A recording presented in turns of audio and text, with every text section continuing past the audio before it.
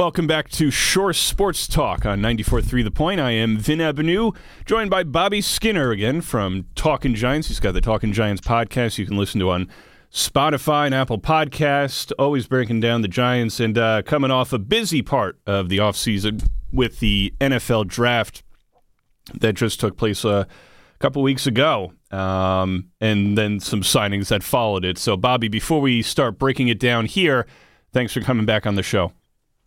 Yeah, no doubt. Always a pleasure. And like you said, it's like, okay, now it's set. We got 2 months to get ready for camp. Now it's Ross. It's always nice when you hit the roster set. There's so much speculation once the season ends that now this is what we're dealing with. Let's roll. Looking at the draft, and I know they made some, signed some undrafted free agents and everything else in the days that followed it, but what was your biggest takeaway from the draft? Did you come away with that figuring that, okay, the Giants are set, or that I still need to kind of see this play out to figure out who's going to play where and how good this Giants team could actually be? Yeah, so they're definitely a better team, especially with the free agency additions of guys like Bobby Okereke. You go out, you get Darren Waller. Like those are two huge additions. Then you get your draft picks. They are going to be a better team than last year. The question is, will they be a team that has the same record as last year? But I think with all the new additions, you actually have more questions than you do answers, because especially on the offensive side of the ball, Vin, is week one, we have no idea what this offense's philosophy is going to be, because they are a very much different offense, and if Evan Neal can improve, like that's maybe the biggest addition they can get is a better Evan Neal. And then you have Darren Waller out there, who's, second best receiving tight end in the NFL, arguably after Travis Kelce. You get, you add speed and Jalen Hyatt. You get a center in John Michael Schmitz that I think we might see what originally these coaching staff wanted to do with their offense, which was to be more explosive, create big plays, not have to play perfect ball where you're not turning over the ball and working quick game and play action. And then you forget, like, they should still be able to run the ball with Saquon Barkley too. So like week one is going to be a big, like, what is this offense trying to do? What is their identity? So it's all the additions on offense leave you with more questions, because it's like, okay, what do they want to do? I had a feeling in the draft, or at least was hoping maybe, that they would attack receiver, linebacker, some early on, but they went corner with Deonte Banks out of Maryland in the first round, and then they ended up getting Javarius Owens, a safety, in the seventh round. Did it surprise you how much attention that Joe Shane and Dayball and everybody were, and Wink too, who certainly celebrated the Banks pick, went after the secondary? No, because there was such big. I mean, outside, the Dory Jackson, and you have like no other Dory Jackson and Xavier McKinney. You have no other piece that you're confident, like, okay, this guy's going to be a good player. Like, there's Cordell Flaw is young and exciting, but we don't know if he's going to be good.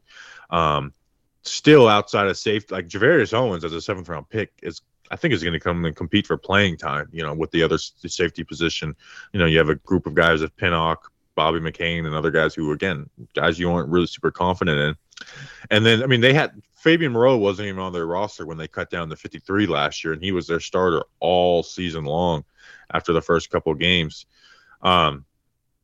So I get it. Like, cornerback was a big position in need. It was a deep draft class, so I definitely understand why they wanted to add secondary, especially in a Wink Martindale defense that prioritizes that. I like the draft that Joe Shane had overall. I guess I was wondering when he would make any kind of trades, and obviously eventually he did, a couple of them. But I was with that string of receivers going off the board in the late part of the first round, I was like, okay, 1, 2, 3, 4. I'm like, I guess Giants are not going to go receiver here or even try to move up. Did that surprise you when that receiver run started, that the Giants didn't try to move up, or at least that we know of? I think they might have tried to move up because they really like Zay Flowers.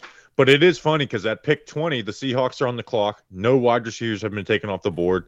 So you have 6 picks with 4 wide receivers that you would see them targeting. And you're like, okay, like, we're probably going to end up with a wide receiver here. And then, like you said, 20, 21, 22, and 23, all were picked wide receivers. And then they trade up to pick 24. Like, they really liked Zay Flowers out of Boston College. And I think there was some attempt to go and get him. Obviously, didn't work out. But yeah, it was surprising to see all the wide receivers there at 20, and then you're like, okay, we're probably gonna end up with one of these guys if you're a betting man, and then four picks later, they're all gone. and I know they took Jalen Hyatt in the third round. I'm surprised he fell to the third, but I like Jalen Hyatt. I know he had the big game at Alabama. In that was just a phenomenal game to watch between Tennessee and Alabama. Hendon Hooker was a really great quarterback in college. Unfortunately, got hurt, and that's why he slipped in the draft, I think. But I thought Hyatt's a good receiver, and I think he's got a lot of potential for what the Giants could end up doing. And I feel like with all the pieces they got in the offseason at receiver, including the veteran Paris Campbell there, that Hyatt could fit into this system. I know he went into the slot a good amount at Tennessee, so I like the upside for Hyatt. What are your thoughts on Jalen Hyatt and what he could do for the offense? I mean, speed, right? Speed. That's what they want. There was rumors coming out of the combine, when people were talking about the Giants, is like they are putting a premium on adding speed to this offense because they were a very slow offense in 2021 or 2022, sorry. And that's what he adds. Now, in that Tennessee offense, there was just asked to run straight for the most part, and his route running wasn't great. And that's something that's going to have to be cleaned up with this coaching staff and really taught, because at Tennessee, they didn't ask him to run very many routes. And most of his productions did come from just running past defenses, but you love that ability of speed to have that ability to run past guys, and then you can coach up the rest of the stuff. So I bet you if John Michael Smith went at pick 56, I wouldn't have been surprised if Hyatt would have been the pick at 57, and Joe Shane said it, once they got down with that second round pick, he told his guys, like, go find me trades where I can trade up to get Hyatt, and then it came with the Rams. They move up 16 spots and get their guy. And I'm wondering if how much of the thing that went into that is like, let's move ahead of Cleveland here because we think that they're going to take Hyatt, and they ended up taking another Tennessee receiver, his teammate anyway, who has a little bit of an injury risk. So I guess with how it worked out, the Giants ended up getting a good receiver with less of a noted injury history too. Yeah, and he just has like that speed. Like Cedric Tillman's actually like a better route runner and stuff than Hyatt, but Hyatt has that speed element that they're looking for. Where Tillman, I don't know how well he would have fit on this roster right now. What do you think? I mean, I like the John Michael Schmitz pick. Obviously, the Giants needed a center in more than one way to actually have an actual center on the roster and everything as well. But what do you like so much about John Michael Schmitz? What are your expectations, I guess, as well for what he could do as a rookie center? Yeah, I mean, I thought he was the best center in the class, and I thought he was had the best offensive line film in the entire class outside of Skoronski. Like even Paris Johnson and Broderick Jones out of Georgia. Obviously, you pick those guys in the first round. They play tackle. They have the athleticism to be really good, but like his film is amazing. Like I love that pick. It was the ultimate like best player available meets need. And I think the only reason he was there and not a first rounder is one, he doesn't have like the fastest feet in the world, right? And that's what you want to look for with interior guys, like your however fast your feet move, but they're not slow in any manner. He works really good, has really good hand usage, works leverage really well. Like he's just has great film. And then also he's 24 years old, so he's older than most teams like to draft early, right? Like we saw it with Joe Shane. We've seen it with Joe Shane that they like to go young, especially with their earlier picks. But when you have a guy like John Michael Smith there at pick 57, you have one guy who started center games on your roster, and you just picked him up as a minimum contract from the Steelers and J.C. Hassenbauer. You needed a center in the worst way possible, and I thought you got the best one in the class, even better than Tippmann, who went ahead of him. And they also went after the defensive line, too. I mean, it was a seventh-round pick with Jordan Riley, the D-tackle out of Oregon. And I know we've talked about this in the past, Bobby, with depth, a few months back when you were on the show. Just, okay, we got Dexter Lawrence, who thankfully got that nice big contract extension, and Leonard Williams, but there was some depth that just wasn't there. Do you think that Riley and some of the other guys that the Giants have picked up in the offseason will help on that defensive line? So Riley was the one pick where I wasn't like huge on it. I think his like role in the NFL will be as a fifth defensive tackle. But they added A'Shawn Robinson, which kind of went quiet because it happened a couple of days before the draft. Like he's a good player, and they gave him actual real money with void years and stuff. And then they added Rakeem Nunez-Roches, who's a good run defender from the Bucks. too. So Jordan Riley, I see his role as being like a backup nose tackle, fifth backup nose tackle and fifth guy on that defensive front. But they did put a premium this offseason in stopping the run, and that came with their free agency signings of Ashawn Robinson, Nunez Roches, and then Bobby Okereke, obviously, is a linebacker, is huge because their linebacker position was their weakest position on the roster last season. And where do you think... And it's still very weak after him. Oh, yeah. Yeah, certainly still a part of that that has to be addressed, I guess, at some point. Where do you think the linebacker core stands now? I know it was pretty barren, after last season, and some that was clearly a glaring need, but where do the Giants linebackers stand right now? What can be done even at this point? We just recorded a show, and we did a mailbag, and someone asked us who's going to be inside linebacker too. So Bobby Okereke is obviously your starter. There is no good or even intriguing answer for the inside linebacker too. Yeah. Like you have Darian Beavers, who his preseason game might be being a little overhyped, who's coming off of a torn ACL. He was already an older prospect out of Cincinnati. You have Micah McFadden, who didn't look very good last year. And then you have Jared Davis, who Micah McFadden was benched for, but Jared Davis hasn't been a good linebacker in the NFL either. And the Lions, as bad as their defense was, they wouldn't even activate him off the practice squad. And he was starting a playoff game for us. So with linebacker, there's outside of Okereke, there's no fun answer for who's going to be the starter there. Like they got a UDFA, Deontay Johnson out of Toledo. I think he's just as much in the conversation as anybody else to make the roster there. So, I mean, really, I guess we could probably have to find out a lot of these answers in training camp and in the preseason with what this defense could actually do, how much better it could be. I mean, I know from his reaction, Wink loved the Deonte Banks pick in the first round.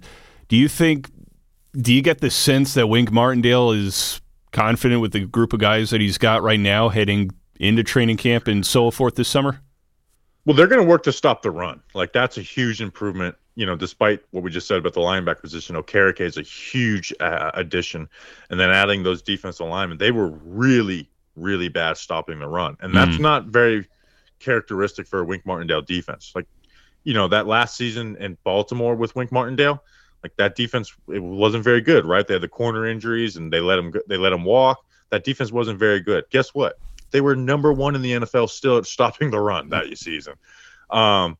So I know that nothing eats up a defensive coach more than seeing your team get run on at will. Yeah. And they put an emphasis on that. So that's where there's going to be big improvements. Deontay Banks are probably going to be some rookie struggles. Hopefully Adoree Jackson could stay healthy. But you do have improvements essentially at every single position that needed improvements. Really the only one that wasn't improved was the edge depth.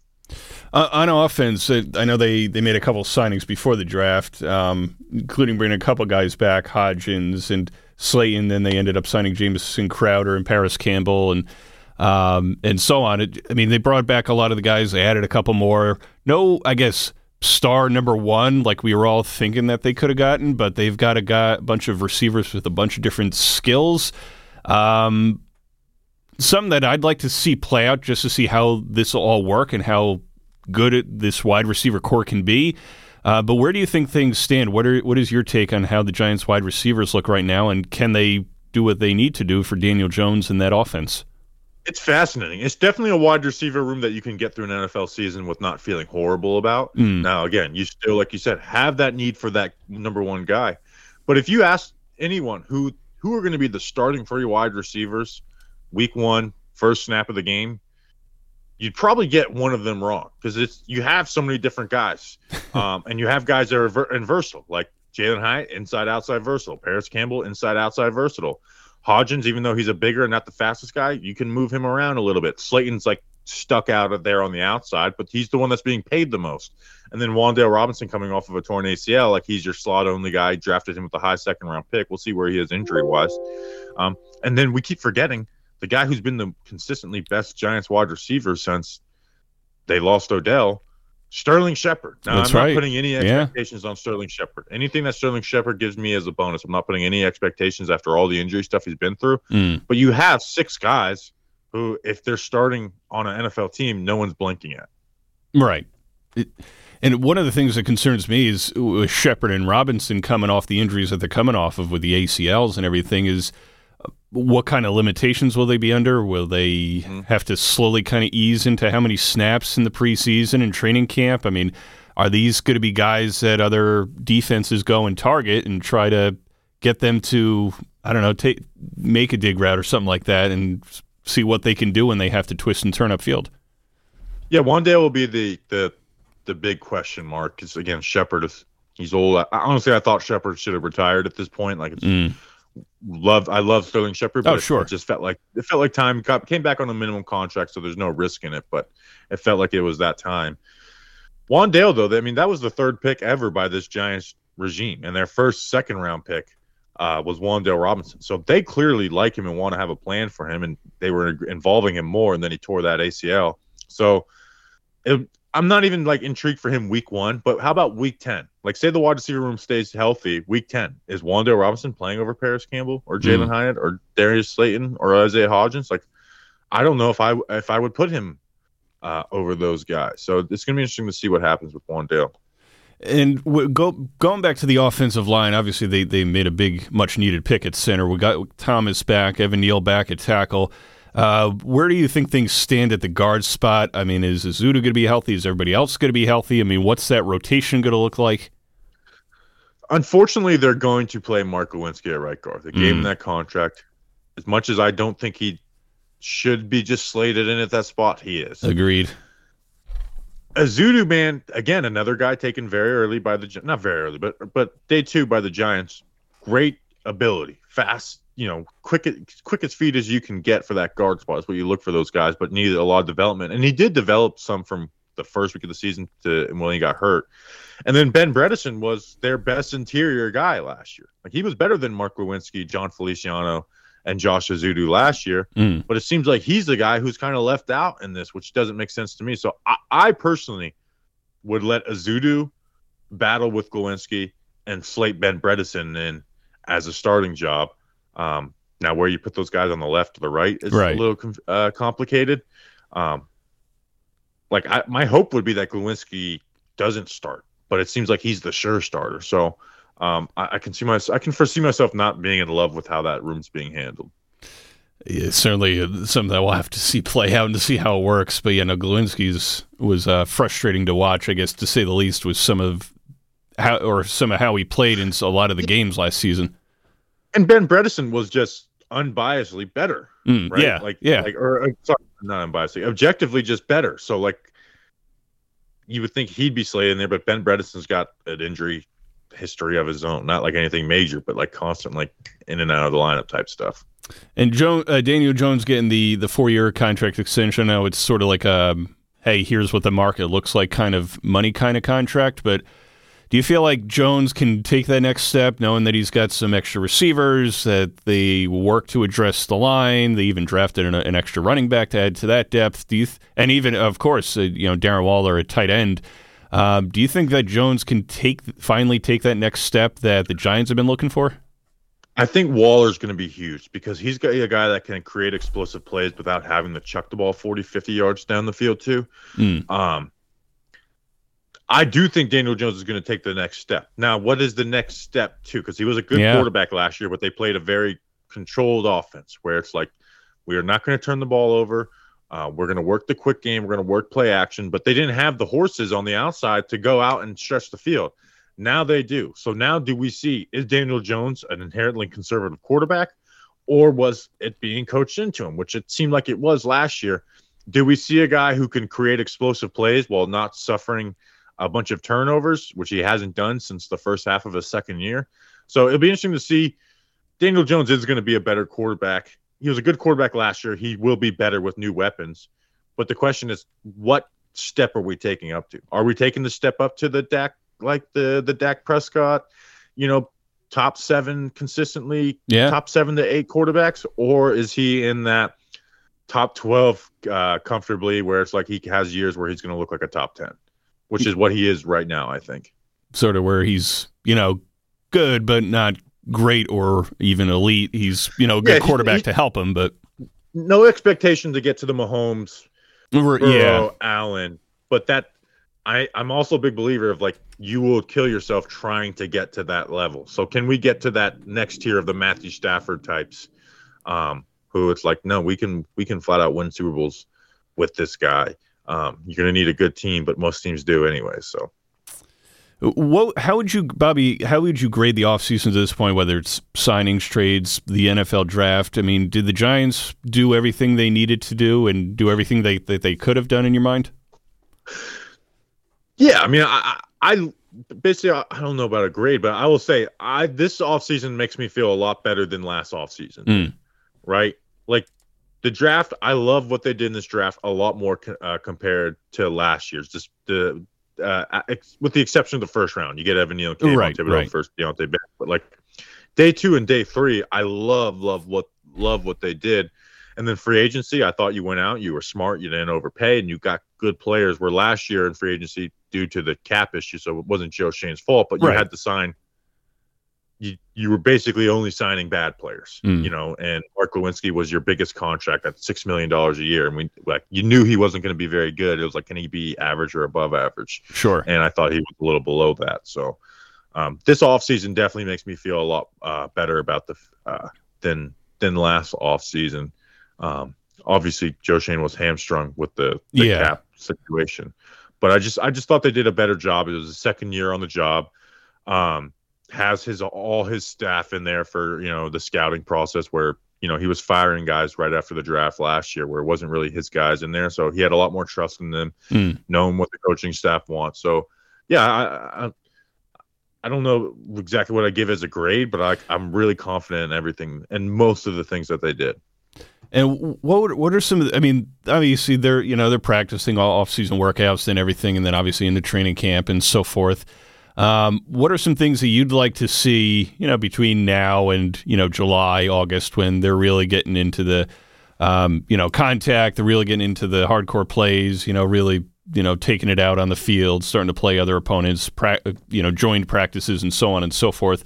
How would you like to see the younger players, the rookies develop? What are some things you would like to see that the Giants are doing well offensively and defensively, so that by the time they get to preseason games, we're like, all right, they're trending in a good direction? So between now and OTA, like between now and training camp, the things I'm looking for, not necessarily like guys playing well, because it's hard to judge off that. Yeah. Is the first thing is who's the signal caller on defense? Is it going to be Bobby Okereke or Xavier McKinney? Wink Martindale hinted that it might be Okereke. McKinney was it last year. I'd like Okereke to be it. Second is John Michael Smits, the way he snaps the ball. It was a huge topic for me during rookie camp. He does that like dead ball. If people who are listening don't know, like just Google dead ball snap versus regular snap in the NFL. He does the dead ball snap. Almost no one does that in the NFL. Will they let him keep that? And then the third one, Evan Neal, who a lot of the season is riding on Evan Neal. Yeah. He changed some things up in his stance, and he's changed some things up, had an offseason to work on. How does he just look in the first 2 seconds of a play, right? Like, does he look like he's getting off the ball quicker, which was a big issue for him, like that? Because I think that will help him in a lot of his issues. So those are like the 3 things I'm looking for that you can look for between now and the day training camp starts. And a non-Giants question for you, just kind of with looking at what other teams did in the NFL draft in the offseason. To me, I think the Eagles just found a way to get even more scarier on defense. I mean, they've got half their defenses from the University of Georgia. But are there any teams that really stood out to you with what they did in the offseason or the draft that kind of say, oh boy, the Giants, when they play these guys, they may be in trouble? Let's see. Gosh, you get so lost in the sauce of covering one team. Sure. The Eagles, obviously, like you mentioned. The Cowboys got Mozzie Smith. And that was some other thing. That was a big pick for them. They did in the draft. This team's got their defensive line stronger, so that's gonna be interesting. I'm trying to think of common opponents. I thought the Jets didn't have the best draft in the world. In the last 2 years before that, I love the Jets draft. Like, they're my favorite draft class coming out of it. But I didn't love Will McDonald and Joe Tippmann being their first 2 picks. Yeah, those are curious picks. And so this isn't related to the Giants, but the Colts. I think the Colts just they're kind of funny in the way that they just draft the tallest guys at every position. Like, every position outside of Josh Downs was just, this guy's in the top percentile of height. They got a 6'4" and a 6'2" corner. They got a 6'8" tackle, and there was a couple other ones in there where it's like, yeah, you guys just love tall players, and you guys are living true to that stereotype about this Colts scouting department. So I thought that was interesting. Who made some good picks in the Seahawks? So we played the Seahawks. That's one. Yeah, I thought the Seahawks getting Jackson Smith and Jigba with the first pick, add that guy to Tyler Lockett and DK Metcalf, getting Devin Witherspoon to pair with Tariq Woolen. So the Seahawks are on the Giants' schedule this year. They beat them last year, and I think they're a team that's going to improve a good amount too. That's a scary offense in Seattle too. It's kind of like it was sneaky scary last year with like, oh wow, these guys got the receivers, they got the running backs. Geno Smith having the year of his career, and they could find different ways to be in. When they got Jackson Smith and Najee, I'm almost like, oh boy. Yeah. So yeah, the Seahawks were definitely one that I came away impressed with. Bobby, as we wrap up the conversation here, how do you? I mean, we talk about teachers getting the summer off. I mean, giant football teams get a couple months of reprieve. How do you take the off season? After the draft and some of the exciting stuff before OTAs and everything else gets going. How do you brace yourself for another football season? I treat it like a teacher schedule, where it's like you get like a little bit of a summer vacation. So I will be on vacation this upcoming week, and then I spend these 2 months because I'm not gonna tire myself out, because that's what the season and the draft is for. Right. But I will go and look and try and learn new things about football. Like, so I'll go watch, videos on YouTube of coaches like breaking down these play concepts and stuff, and watching other people's stuff and trying to learn more about the game and learn about passing concepts. And maybe looking at Giants rookies from last year and seeing like how did they develop as the year went along. So not losing my mind, but keeping a nice workflow of there you go, guys. And I'm down here in Florida, so get to the beach a good amount too. That's not a bad way to spend the off season. So, Bobby, appreciate your time as always in talking Giants football, and look forward to talking again as things get rolling along later this summer. No doubt, always appreciate you, Vin.